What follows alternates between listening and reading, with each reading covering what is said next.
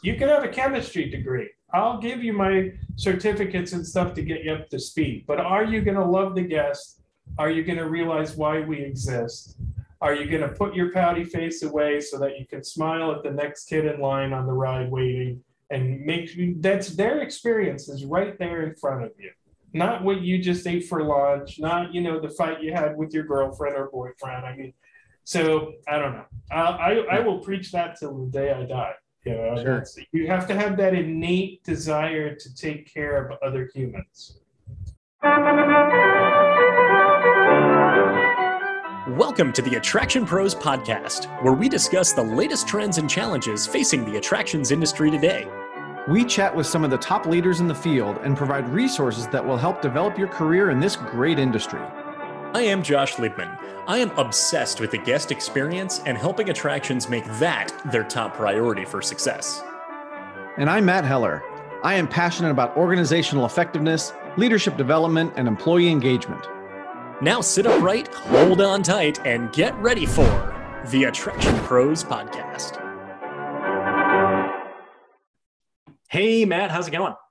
It's going fantastically, Josh. How are you? Doing great. I'm feeling hospitable today, but I have a question for you first. You bet. All right. Remind me what your degree is in. Audio engineering. Well, that's why this podcast sounds so great, all because of that. Question about that yes. is everything that you learned while you were studying audio engineering, A, do you remember all of it? And B, has there been any advancements, maybe in technology of audio engineering since then that would make it even more relevant to like revisit it in some way, even though you've got the diploma on the wall? So if I remember the questions, yes, I do remember a lot of it. And I think because I used it a lot, even after my graduation and my degree, I used a lot of that information. And even now, at my home here in North Carolina, I've just redone a room where I've purchased some equipment where I'm using that information, that knowledge that I had from a recording standpoint. So I'm still using some of that, kind of the sound principles and how signal goes from a microphone out to speakers. So all that kind of stuff I'm remembering and bringing back. But the second part of that question, has there been technological advances? Absolutely, 100%. I mean, it seems like there's always something new coming out. So would it be beneficial for me to go back or, try to learn some of that new equipment, new technology to even enhance what I want to do from the audio engineering standpoint? Yes, it would. Absolutely. But what I think is really interesting is that what I do know is a great foundation. And I think that actually kind of ties into what we're talking about here today with our guest, Dr. Peter Ricci, because the foundation of his life, the foundation of what he does is all about guest service. It's about culture. So many things are on top of that. So many things are new that kind of enhance that. But at the end of the day, it's still that base knowledge. So I hope that answers your question. It does. Yeah. And no, it's a really good point about the foundation, as in like it probably increases your capacity to learn, well, what are the newest developments in audio engineering? So my degree is in hospitality, bachelor's, and my master's degree in hospitality. And I remember, I graduated more than almost 10 years ago with my master's. And I remember in grad school, my marketing professor was talking about various marketing channels and kind of the best practices in marketing. And he specifically said, it's too early to talk about social media as a marketing channel because most people still think it's taboo. There's not a lot of resources on it. There's not much research on it. But then he said, but watch this space because Facebook has more data on you than any marketing firm could ever supply, and it is worth so much. So this is going to explode sometime in the future. I then graduated, and well, turns out he was right. So yes. I don't know that much about social media marketing because I didn't learn about it at the graduate level because it didn't quite exist yet. But you did mention our guest today, Dr. Peter Ricci from Florida Atlantic University in Boca Raton, Florida, oversees the hospitality program at the university and is just a wealth of knowledge and a wealth of passion for the industry. And when you look at hospitality, a lot of people think hotels, restaurants, events, and he makes it very clear, the entire industry, the industry that we are in, attractions, amusement parks, zoos, museums, aquariums, we are all in the hospitality space, and we all need to possess that hospitality mentality when it comes to serving our guests and how that ties directly back to the business. There's got to be some mashup of hospitality and mentality. We'll work on that. But one of the things I think is really interesting. I own the domain. One of the things I think is really, really interesting and quite frankly ties into the things that you and I talk about quite a bit is, as Peter talked about so many of the places that he went into either help or fix in terms of hotel properties and that type of thing, is he said, I would start with the culture first. Right. And so often an investor wants to see the return on revenue, right? How much money are you making? How many guests are you having coming in? And they're looking at those measurables. But what he found, and again, not surprising to us, is that when you focused on the culture, when you focused on how the team were treating each other and how they were treating the guests, then the money followed. And it's really interesting to hear him sort of lay out that whole strategy and how he did that. Yeah, no, it's so fascinating how he does that, and his focus on culture. And he says that he's known as the guy who comes up with a lot of crazy ideas too. So whether it's creative ways to improve service, improve culture, or one of the things that he's very well known for, particularly if you're on LinkedIn and you're in this industry and you were looking around during the pandemic and staying in touch with your network, you may have seen his name pop into your newsfeed for offering FAU's hospitality certificate for free, completely virtual. And his goal, he said, we were hoping to get maybe 500 people to enroll in it. They ended up getting more than 70,000 people to sign up for it. So that is a crazy idea that thankfully they embraced and implemented. And the benefits from that have just continued to cascade into today. And we get to hear all about how they came up with that idea, how it was implemented, and then the long-term benefits from it as well. So what do you say? Should we go ahead and jump into this interview with Peter? Let's do it. Peter Ricci, welcome to the Attraction Pros podcast. We're really looking forward to our conversation today. How are you? Excellent. Another day in paradise in Boca Raton. So yeah, everything's good. Nice to see you too. I enjoyed Florida Attractions Association Conference a great deal. I got to meet a whole bunch of people I hadn't seen in years or meet for the first time. It's just good stuff. Yeah. So thanks for inviting me to this. I really like these things. Yeah, it's our pleasure. We also enjoyed seeing you at the Florida Attractions Association Conference, where we recorded our 250th episode, which was now 6 episodes ago at this point, and now we're excited to talk about all things hospitality. So, tell us about yourself. Tell us about what you do. Well, my day job, I run the hospitality and tourism management program here at Florida Atlantic University. I'll put my LinkedIn stuff in the chat for anybody for later. You can reach out, whatever. I've been in the hospitality business my whole life, since I was 14 years old. Started as a dishwasher, wound up along the way in just a bunch of different places. DMO, destination marketing, hotels for the biggest chunk, restaurants all of my early years, and of course attractions was a super vital part, because at one stop I managed a Disney Good Neighbor hotel when they only had about 8,000 rooms on property, something very small. So our hotel filled every day with Disney and guests, and we had to operate according to Disney standards and hire according to Disney's protocols. So it was almost as if I worked at Disney during that part. And then one of my really large Holiday Inn properties was a super blast to manage. It had a water park within it, very small, but it was the equivalent Good Neighbor Hotel of Busch Gardens. So we were less than a mile, and we had 12 shuttle vans, 800 rooms almost, was chaos every day of fun. And it was the best place to work in the Tampa market, because when we'd have a client and we were negotiating a contract, in the midst of it, we'd say, oh, wait, we'd call Busch Gardens. They'd let us in the back. We'd take them for a ride on Montu, calm them down, get them excited, and go back to the hotel. So attractions, growing up here, it's just been a part of my life. I still have my Lion Country Safari photo of me about, I don't know, 5 years old, and then 6 years old, and then 7 years old, going all the time. And the sign says, beware of trespassers, you'll be eaten. And attractions are a big part of my life. But I see tourism as a very vast industry, because that's kind of how I was raised in the state of Florida. I've lived here 46 years or something like that. And the tourism industry was brought to me very young in high school. It stuck with me in college. My mentors have worked in all pieces of the business, airline, cruise line, incentive travel. So, and then when I studied tourism at University of Florida, we approached it as leisure, parks, recreation, tourism, very broad.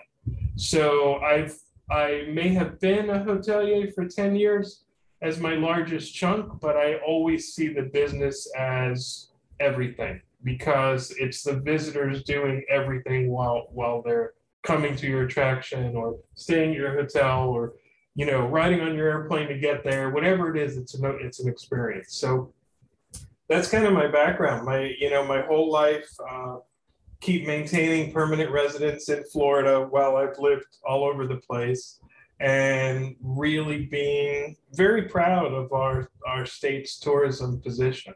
It's been the #1 private sector industry most of my life. When I was a kid, it was probably agriculture and oranges, and it shifted along the way. And so I'm very vocal about being pro-tourism and understanding its benefits. And I'm all about sustainability and making sure that 50 years from now, we'll still have a great destination. So I blend all of that in my teaching. It's hard. I love guest service. I love hotel ops. I love destination marketing. I have a very strange mixed background, so I just kind of call it tourism. Yeah. But I would imagine that well-rounded background helps you as you're teaching your students, which we definitely want to get into. But I also want to back up just for a second and kind of understand, what is it about this industry, whether it's tourism or hospitality or attractions, what is it that really has attracted you and has kept you going for all these years? I attribute it all to the spark I got as a teenager. We had an announcement in my high school that a local restaurant was looking for part-time work. My dad was tired of me asking for money, so I got a dishwasher job. And 2 months in, I got promoted to busser, and then 9 months in, got promoted to server. And it was literally the mentor I had. This was in the 1980s when fine dining was still very formal. So his name was John Carlone. He passed away recently, but he was in the business his whole life. And in that time, he owned all of the top restaurants in Broward County. He owned about 7 restaurants, all fine dining. So I was taught from a young age, proper etiquette, respect, care for your guests, because without them, you don't get a paycheck. Every time we received a paycheck, he would go through the financials with the busboys. And we had one bus girl, and would say, you're all paid $4 an hour plus tips. You're able to buy cars in high school and have this fantastic lifestyle because you work in fine dining, but it's all because of that lady, that gentleman, the one who complained about the iced tea. And that just stuck with me as a teenager. So, and he became a self-made millionaire by the time he was 35, which to a teenager is dazzling, And I learned from him, what really sparked it was when I was getting ready to go away to college. I got accepted to the University of Florida, and I didn't know much about college because my parents never went beyond the 8th grade. So I found hospitality as a way for me to move up in the world and have fun at the same time.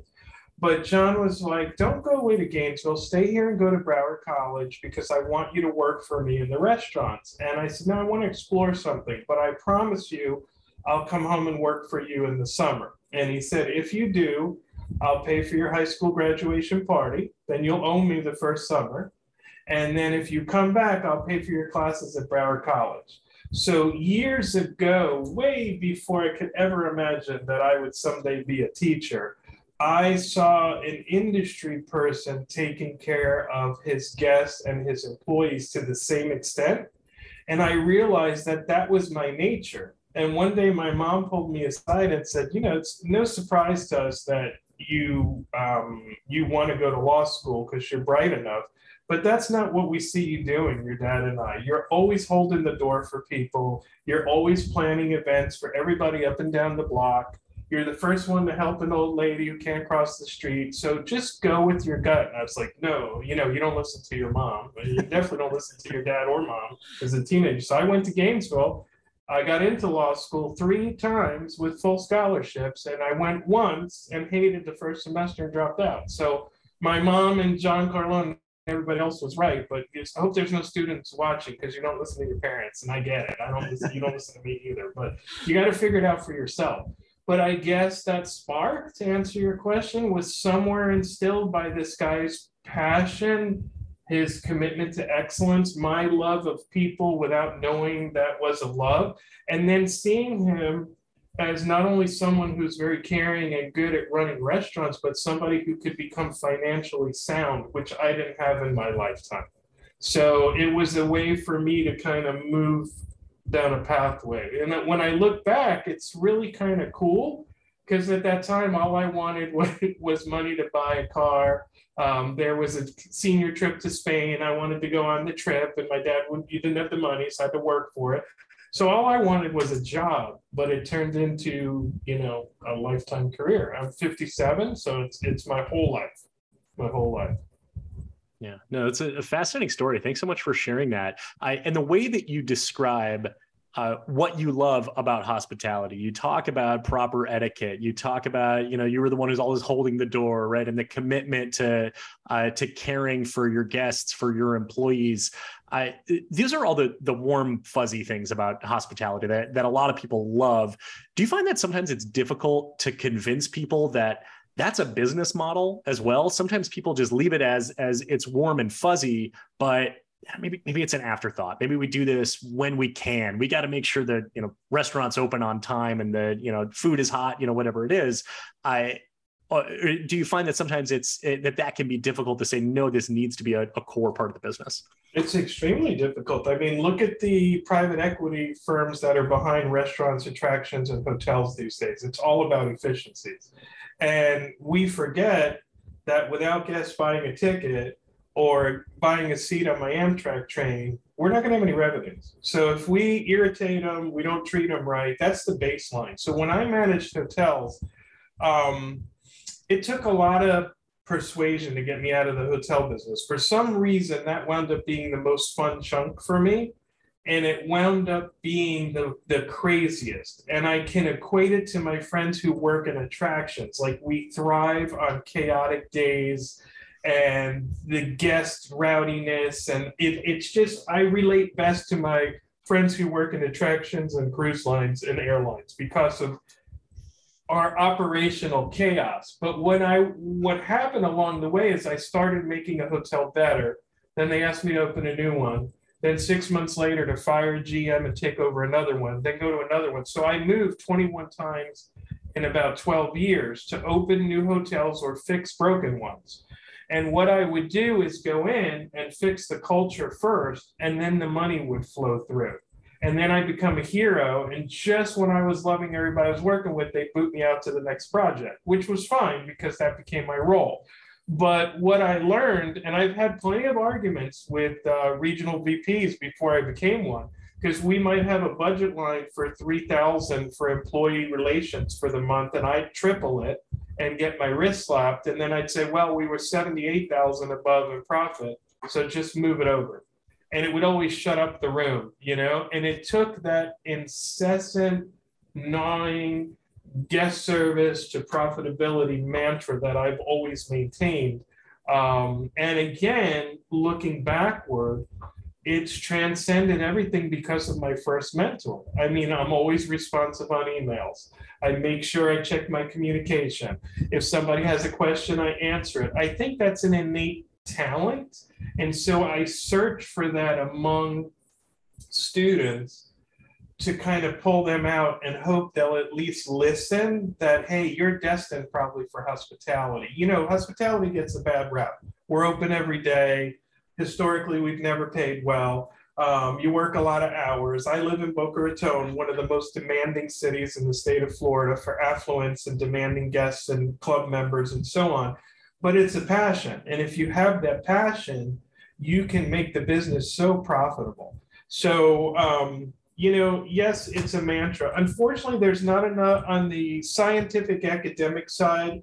There are not a sufficient number of studies that show direct point-to-point return on investment with infusion of guest service. There's too many variables in the air. Could it be your specific location? Could it be the personality of Joshua? Could it be that Matt smiles more than the GM down the road? There's so many variables, but there is definitely a correlation between excellence in guest service, repeat business, less spending on marketing, and there's several studies on all those areas. But to me, it just comes innately.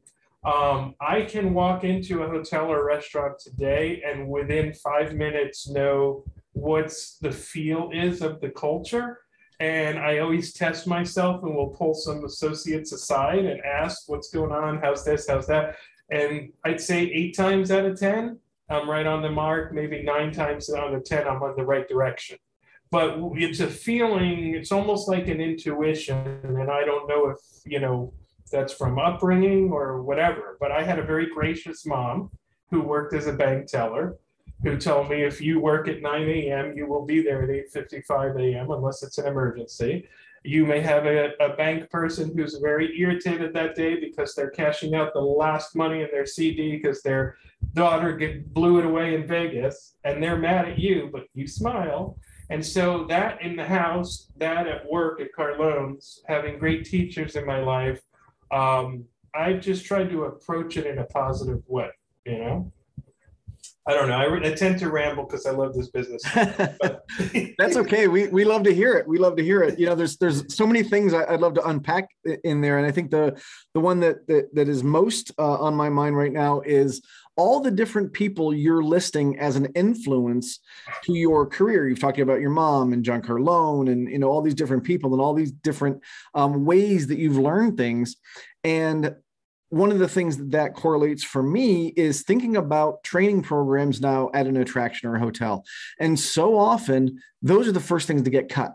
You know, when you need to cut budget, you're cutting the training program, and an 8-hour orientation goes down to 2 hours. And you're wondering then why, you know, your hospitality isn't what it should be, or, you know, you're cutting back on the follow-up or whatever. So what are things that you've seen that can help sort of reverse that trend? You know what I mean? Like make the case for no, we shouldn't be cutting back on the training because that's what's going to give you the culture that you're really looking for. You know, it's interesting you bring that up because from Disney's traditions to Ritz-Carlton to JetBlue, everybody's gone for efficiencies because of stock trade value. Like today, you know, here we are, July 27th, 2022, all over the news was that Hilton exceeded expectations for the stock market. Great. But Hilton also laid off 150,000 workers during COVID and is slowly building them back. It's #1 place to work. It's #1 in many, many rating services and so on. But without good service, I wouldn't stay at a Hilton brand. You know, I love Chris Nassetta. He spent time, an hour with me for one of my certificates to be interviewed. But if I go to a Hilton, I'm still going to expect service first and cleanliness. That has never changed. So I've found myself shifting over the past decade in my own travel to independent properties, independent restaurants, and smaller attractions. The more mom and pop originated, designed, executed, managed, because they still value service in many cases to the extent that I'm looking for it.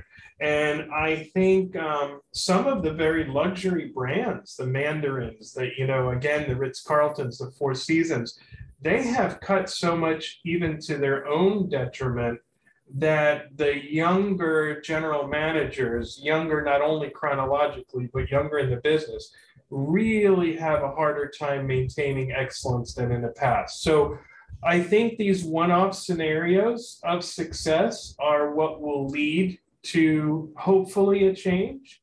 And you cannot have an orientation and an occasional consultant training and this and that, think things are going to work. You have to walk the talk and live the talk in your supervisors, your shift leads, your managers. And, one of the best examples I have came from an owner who wasn't very short-sighted, and I applaud her for that. I don't mean to bring up Hilton again, but it was a Hilton full-service hotel in one of my 20-something hotels. And it was very, very low in the guest satisfaction ratings. I think it was, say if there was, and I'm this is not accurate, but say there was 250 Hiltons full service, they were 240th. It was something disastrous. And so I went to the owner and said, listen, you hired me on as a GM short term to fix it, but I'm going to hire an AGM who will replace me in 6 months. I'm going to pay him as a GM or her, and you're going to let me sit in a room for 4 hours a day doing nothing but training. And either everybody in this hotel will shift its culture, or you can fire me and the management company and we'll move forward. It's like, all right. So she kind of took it like a bet. So for 6 months steady, I did nothing but training. Every associate in the building, every level from, GM, the new GM, down to the newest hire, part-time van driver, dishwasher, whatever. We went up to, I'd say, 140th after a couple of months, and then in the 70s. And then right before I left for the next project, we signed a major contract with an airline crew. And this hotel was 20 miles from the airport, had never done crew business. I just wanted some baseline business. And the airline was so impressed with the service, they agreed to do the shuttle. Well, I go on my merry way to the next place. Now they're in the 30s for the first time ever. And I get a call that the brand has showed up on property like the QA police, because there were so many positive reviews coming from URLs in the building that they thought we had staged the entire scenario. What it was is that the flight crews had never stayed at a place they loved so much, and they were all rating us from the business center. So the URLs all went back to the business center. I got a huge apology. And it was like 3 days of, oh my God, did one of our staff do this? Is this, and that's why one of the reasons you don't have hair in this business, because you pull it out regularly. But I was like, oh my God. And it wound up being that we just completely changed the culture. Not everybody went for the ride. I think we wound up terminating about 25% of the original crew, but we gave them the opportunity.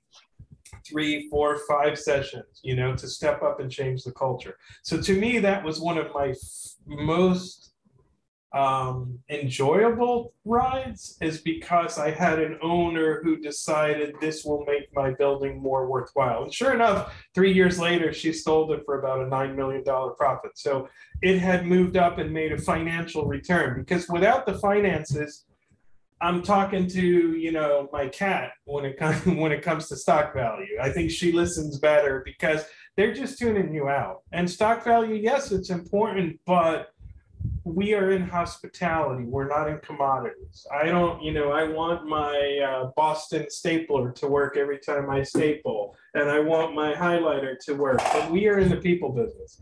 And, without the experience, and I'm sorry, I'm preaching to the choir, but that message needs to get out there. And I don't think it's rocket science. It's commitment. It's innate desire to put your guests first. And it's understanding how the numbers work. I came from an owner who taught busboys how to read a profit and loss statement. That doesn't exist. once I understood how the money flowed, then I could be a part of a team effort to make more money. And he was bright enough to share profits with everybody, especially if they worked a shift. Then that shift or event was super successful. Everybody got a piece of his profits. So, you know, whether it's encouraging your GMs with free stocks, or your, you know, ride shift managers with an extra day off of PTO every month if they hit certain metrics, it's got to be a part of the culture. Otherwise, it doesn't even. I mean, you could read a book every day, and it won't matter if your boss doesn't care about good service. I mean, it's just how it is. Yeah. No, that's awesome. So well said, and just stressing the importance of training and that culture, and really tying it back directly to the business of that hotel being sold at would you say $9 million profit?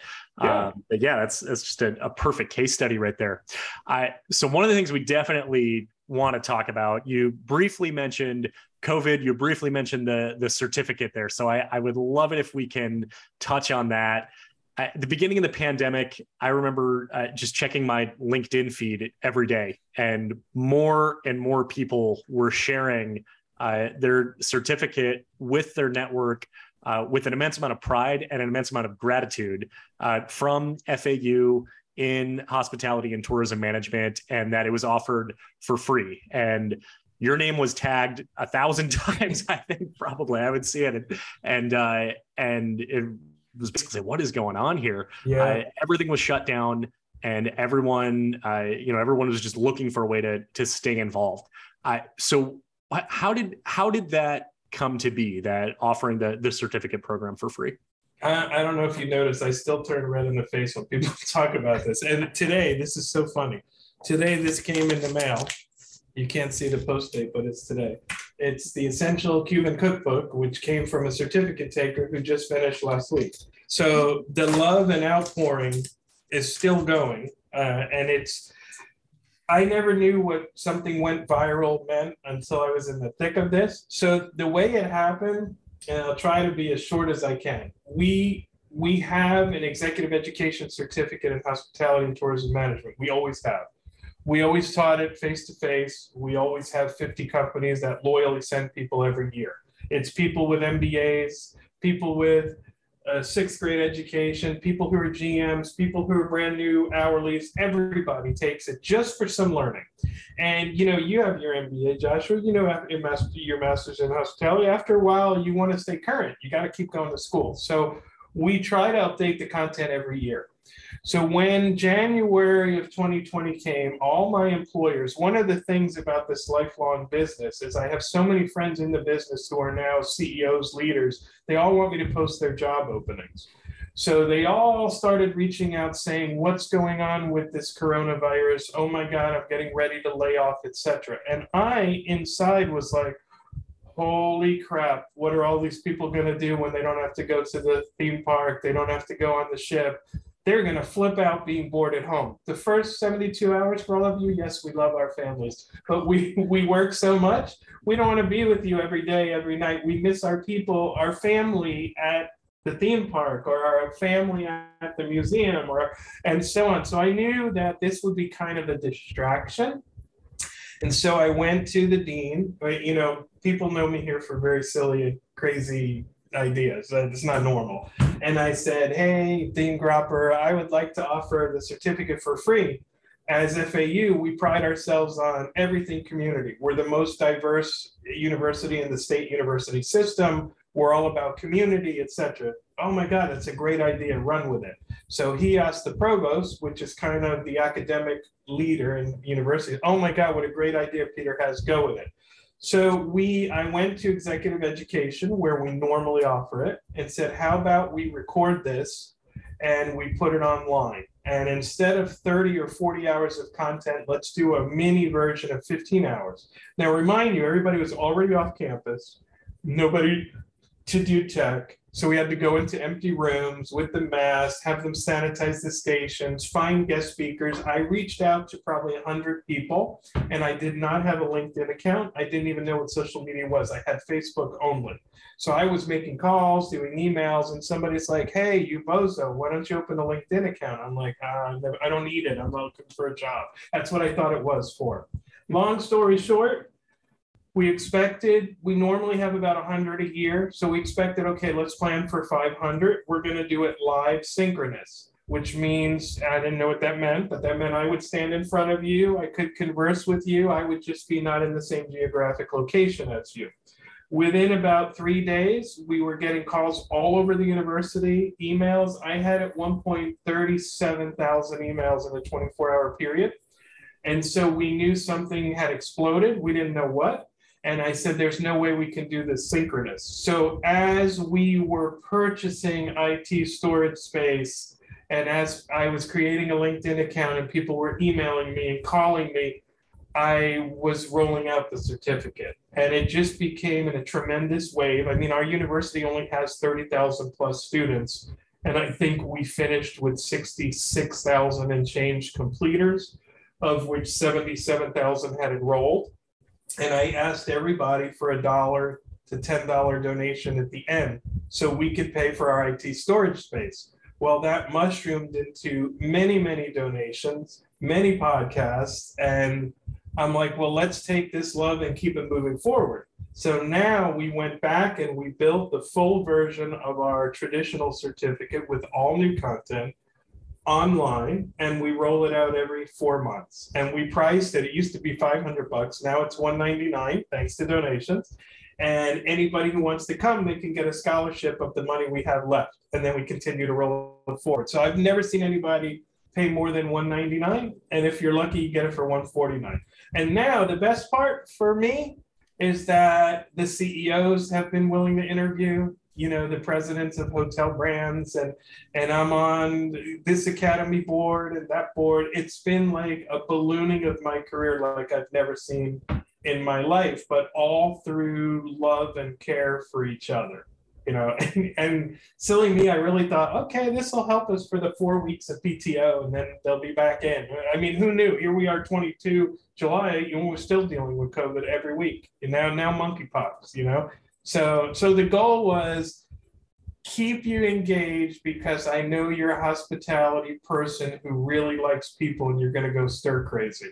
And that was the comments we always got, you know, to the point, I think we're over 2 million comments, and we've only had 8 negative. And of the 8, 7 of them just wanted more content. Only one said, I didn't like it. So I'm like, all right, our batting record's pretty good, you know? So, but let me tell you, I wasn't prepared for it. And I'm still not, I wasn't prepared for the amount of love. People feel like they knew me personally. You know, the number of emails, I have a faculty of 10 of us, I think, or 9 of us total. We had to divide and conquer. One was doing voicemails, and the voicemail was full as soon as they would clear it. One was helping me post LinkedIn messages and so on, you know? So overwhelming. The point is, I'm a fan of lifelong learning. It's kind of a funny joke that one of my students said. Let me grab one of my cards, because I try to be super humble. I mean, I come from parents that went to the 6th grade, so I'll never be an attitude-y, obnoxious guy. It's just not me. But people look at my card and they're like, my God, oh, it's not on my card. But you have so many certifications, CHA, CHRE. What are you so braggy about? I'm like, I do those so I can stay current. I can relate to an 18-year-old or an 80-year-old. And I still don't know what part of the business I want to be in when I grow up. You know, if I were 18, I'd go back now. I'd try casinos a little bit. I'd definitely work in a theme park for a while. I love water rides. So I'd be somewhere stationed near the water ride, or developing a water ride, or riding it to test it. I'd like to be at sea again. I spent a year at sea doing events. It's a fabulous part of my youth. So I do all these certifications. And one of my students said last year, did a cat run across your keyboard, or are those really your letters? And that just tickled me. So I say it every time I talk about them. But I'm ready to do another one this year. Let me tell you, they're a pain in the butt, a lot of work. You got to study, you got to pass the test. but it keeps me engaged in the business that I love. Why wouldn't I want to do that? You know? So did either of you do the certificate? I did not. Oh, you got to do it because you like it. Because what we're going to do is we've been asked to rotate the content every year or every year and a half because everybody has certifications that they want to keep current. And so we give you CEU credits, whether it's your certification through the attractions associated with this or not. Well, that's now become the thing. And then everybody wants a piece of this side, that side. So the current one has from real estate development and how hotels are financed to champagne and wine to why would you work in a country club over a hotel, to an interview with Darden Restaurants VP of Talent as what's going on in the world. So everybody walks away with something. And that's now my craziness is always finding that something, you know? And from what it sounds like too, is that, you said it's about keeping current. And even if you already have an educational background in hospitality, that it wouldn't be redundant to get that certificate. Because that was kind of my thought process from the beginning is, I've already studied this, and what will I gain from it versus, a number of other people who might have a degree in something else. Absolutely. But that right there is the convincing. Yeah. And I'm not going to age you, but if you're at a school with your master's 1 year, you already forgot stuff that's going on now. Like there's a section in this one on artificial intelligence and all. I can't even understand what my faculty members talk about. So that's great because they're the expert on that. I'm the old school guy that's still all about guest service. So we all have our niche little things that we try to be expert on. But, I tried as I've gotten older and work in a business school to accept that what I teach is good service. I don't care if you're going to work in a retail store, grocery chain, you're going to work for a law firm. We have veterinarians that recruit our students. We have hardware stores. Today I had a job posting from a gun club and Forest River Yachting Club. And they want someone with a hospitality attitude. So we're in a business school. You're going to get accounting, finance, a little business law, a little this or that. In the end, it's about your client. If you're going to be a financial planner, be the one who writes the best emails without errors and the first to respond to your client and don't lie to them. I'm all about honesty. That's one of my pillars since I was a kid. That's why I did so well in hotel sales. When I was a GM, our DOS has landed every contract because I would not lie to the client. Yes, you need 2,000 square feet in that meeting. We don't have it. Let me recommend you to Joshua, who has it across the street, or let me recommend it to George, who has it down the block.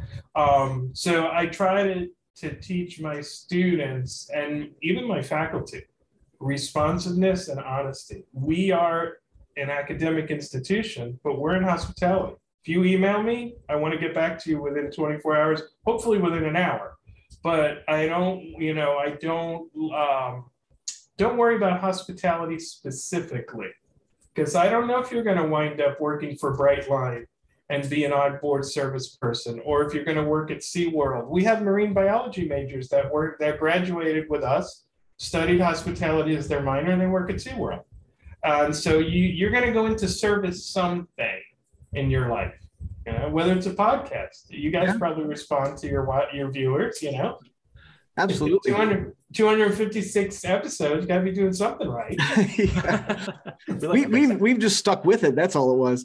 But Peter, it's funny you mentioned kind of the artificial intelligence and lifelong learning. I'm thinking back to some of the people that we've actually had on the podcast, and they've started talking about things, and afterwards I'm like, Josh, what were they talking about? Because I just, it was stuff that helped me learn new things. Correct. It's just it's a great way to keep it fresh. The world is moving at such a pace, and we're just a part of that global move. I mean, whether it's using technology for efficiencies and still providing the level of guest service that I'm holding on to from the 80s, or whether it's increasing your stock value by 30 cents by purchasing better using AI to be a crawler. I mean, these are things that someone who graduates from UCF, FIU, Cornell, FAU is going to need 5 years and less right out of school. So the world moves at a fast pace, but you're right. I can't be an expert on what drinks are going to be preferred at your attraction this year versus next year. What's the new ride fad? That's why it's lifelong education. Yeah. I never stop that. It's hard, but I think it's a very necessary ingredient. And it's why even with 7 herniated discs, I still smile. And when I have a bad back day, if you were in my hotel, you would not know it until I go in the back and go, you know? Yeah. So, you know, you guys have been in the business. You understand it. You get it. But finding that passion among the workforce is really kind of a big challenge now post-COVID. COVID opened us all to really no quality of life time. And there are so many positions in our industry that are not remote work from anywhere or remote work from home. So now the struggle is finding people who have the passion and energy and still want to do it. They will always be here. They will always be here. It's not that we're losing them. It's just a shift in how we perceive. So my current focus for the next 5 years is encouraging the employer partners I work with to just be more flexible.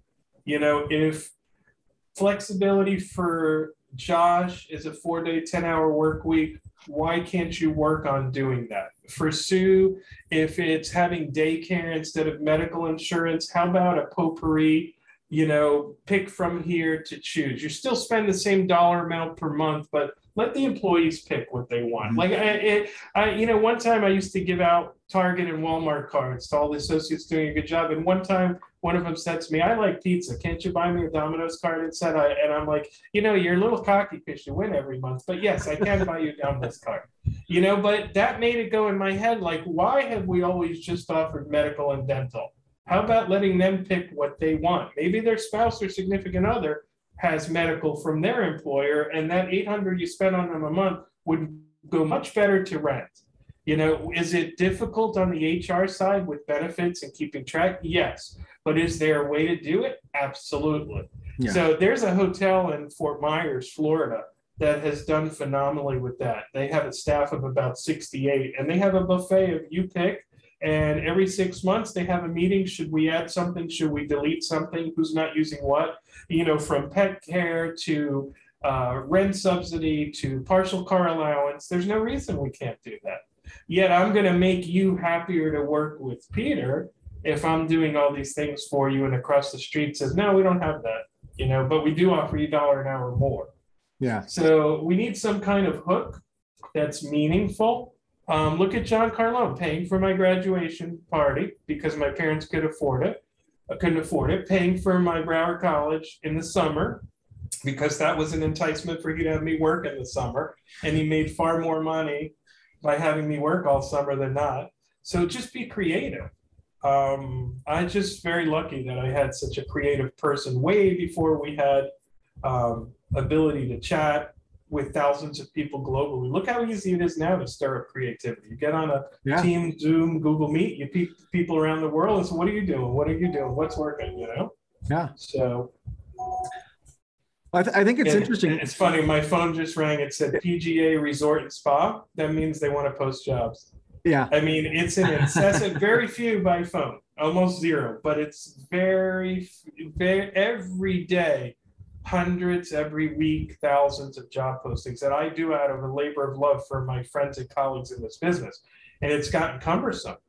But, you know, Josh, I know you went to hospitality school. Matt, did you study hospitality officially? I think you told me business or something different. My degree is in audio engineering. Yeah, I remember being like exceptionally different. But we have the passion. That's all you need. You could have a chemistry degree. I'll give you my certificates and stuff to get you up to speed. But are you going to love the guest? Are you going to realize why we exist? Are you going to put your pouty face away so that you can smile at the next kid in line on the ride waiting and that's their experience is right there in front of you. Not what you just ate for lunch, not, you know, the fight you had with your girlfriend or boyfriend. I mean, so I don't know. I will preach that till the day I die. You know, sure. You have to have that innate desire to take care of other humans.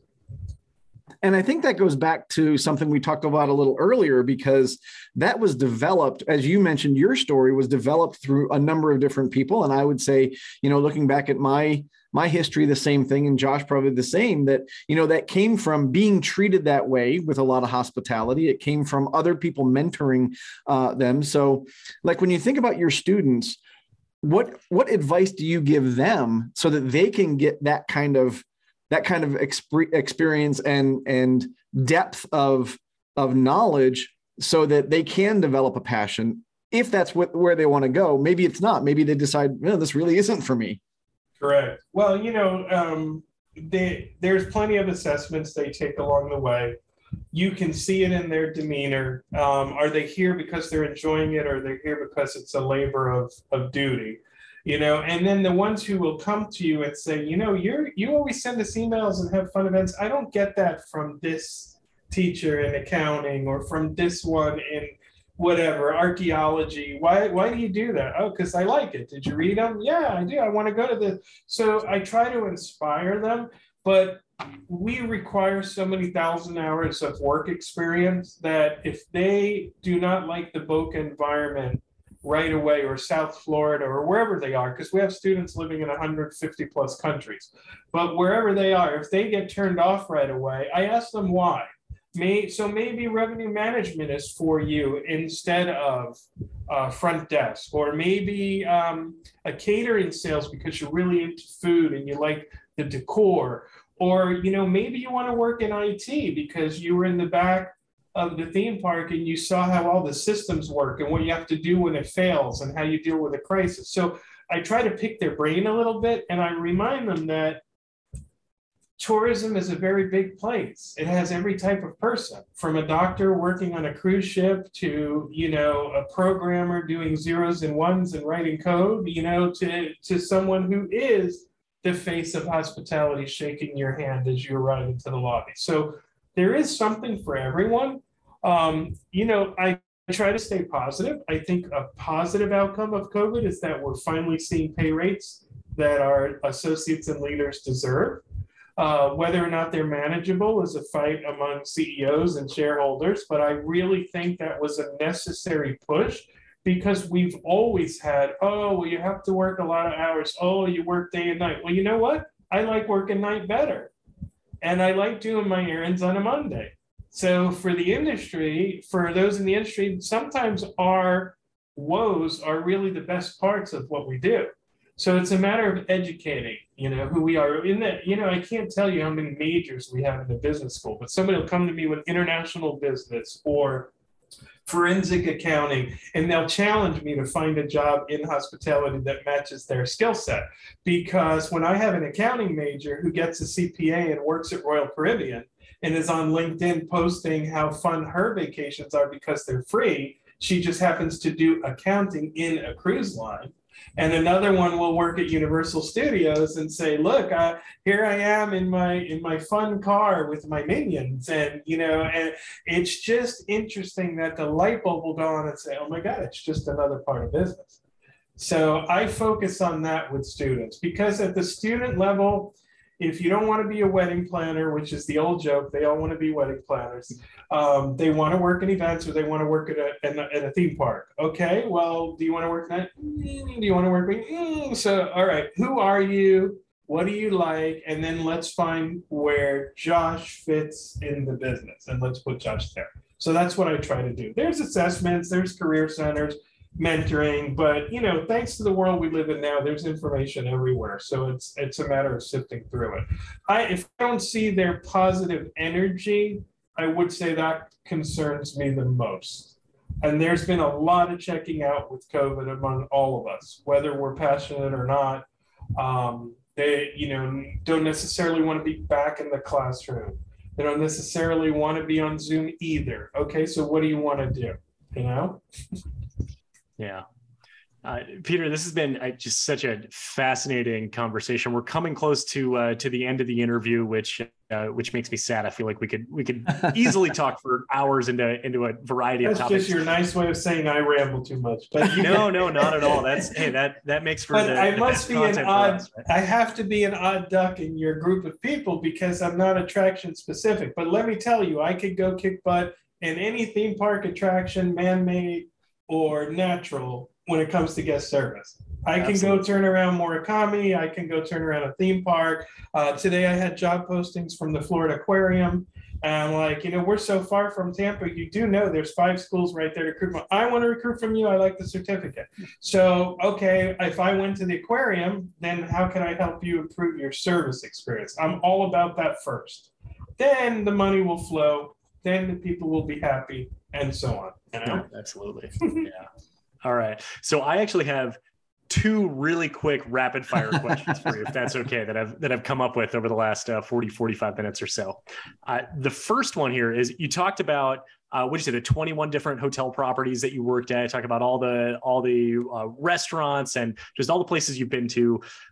What hospitality venue is on your bucket list? Where have you not been that you'd like to get to someday? I love anything and everything gambling. So I'm a diehard slots and blackjack player. So I want to go, and this is a weird one, but I was at a Hospitality Sales and Marketing Association board meeting this week, and there was a guy there from Mohegan Sun, and they now run a hotel in Vegas that they manage the casino, but the hotel is a Curio collection, but it's run by Virgin Hotels. So I just want to go see it because I don't know what the experience is going to be like. Yeah. Am I really doing a Mohegan property? Am I doing a Hilton Curio, or is it a Virgin? So not really a bucket list, but if there's slot machines and all, I'm like very distracted easily that I'll go play slots. So it's in Vegas, and the name is very funny. You'll see it. It's very long. It says it's the former Hard Rock, and it'll say Virgin Hotel, Curio Collection, Mohegan. It's very funny in the title. So I want to go just for curiosity. I did see that the last time I was in Vegas, and I was both intrigued and a little confused. So I appreciate your clarification on it. Yeah. All right. Second question is, what are you going to make out of that Cuban cookbook? I don't cook. I think my spouse has cooked 4 times in the 5 years we've been married. So I'm just not a cooker by nature, but I saw on the back something very easy, which is Cuban toast. And I think I'm going to start with that because I can do that. But it looks super nice. Apparently the lady owns a restaurant here. It looks like a nice book. But how is that not love? For someone to randomly take a certificate out of the blue, send me a note in her book and say, come eat with us. We share the service that you love. I mean, come on. It's what the world's about, Absolutely. Absolutely. But you guys are great. Anybody wants to connect with me, I put my LinkedIn in your chat box, and this is my FAU email. I'll always respond, and I hope you two will take the certificate and you can give me feedback. Absolutely. Yeah. Well, and we'll take all that information that you just put in the chat, and we'll put that in the show notes for everybody that's going to look at the show notes for the podcast. And Peter, this has been a great episode. Thank you for your time. We really do appreciate it. And for everybody out there who's watching and listening, just remember, we are all attraction pros. Thanks for listening to the Attraction Pros podcast. Make sure to subscribe so you can tune in when new episodes release. And even better, please leave us a review on iTunes. For more information, visit attractionpros.com.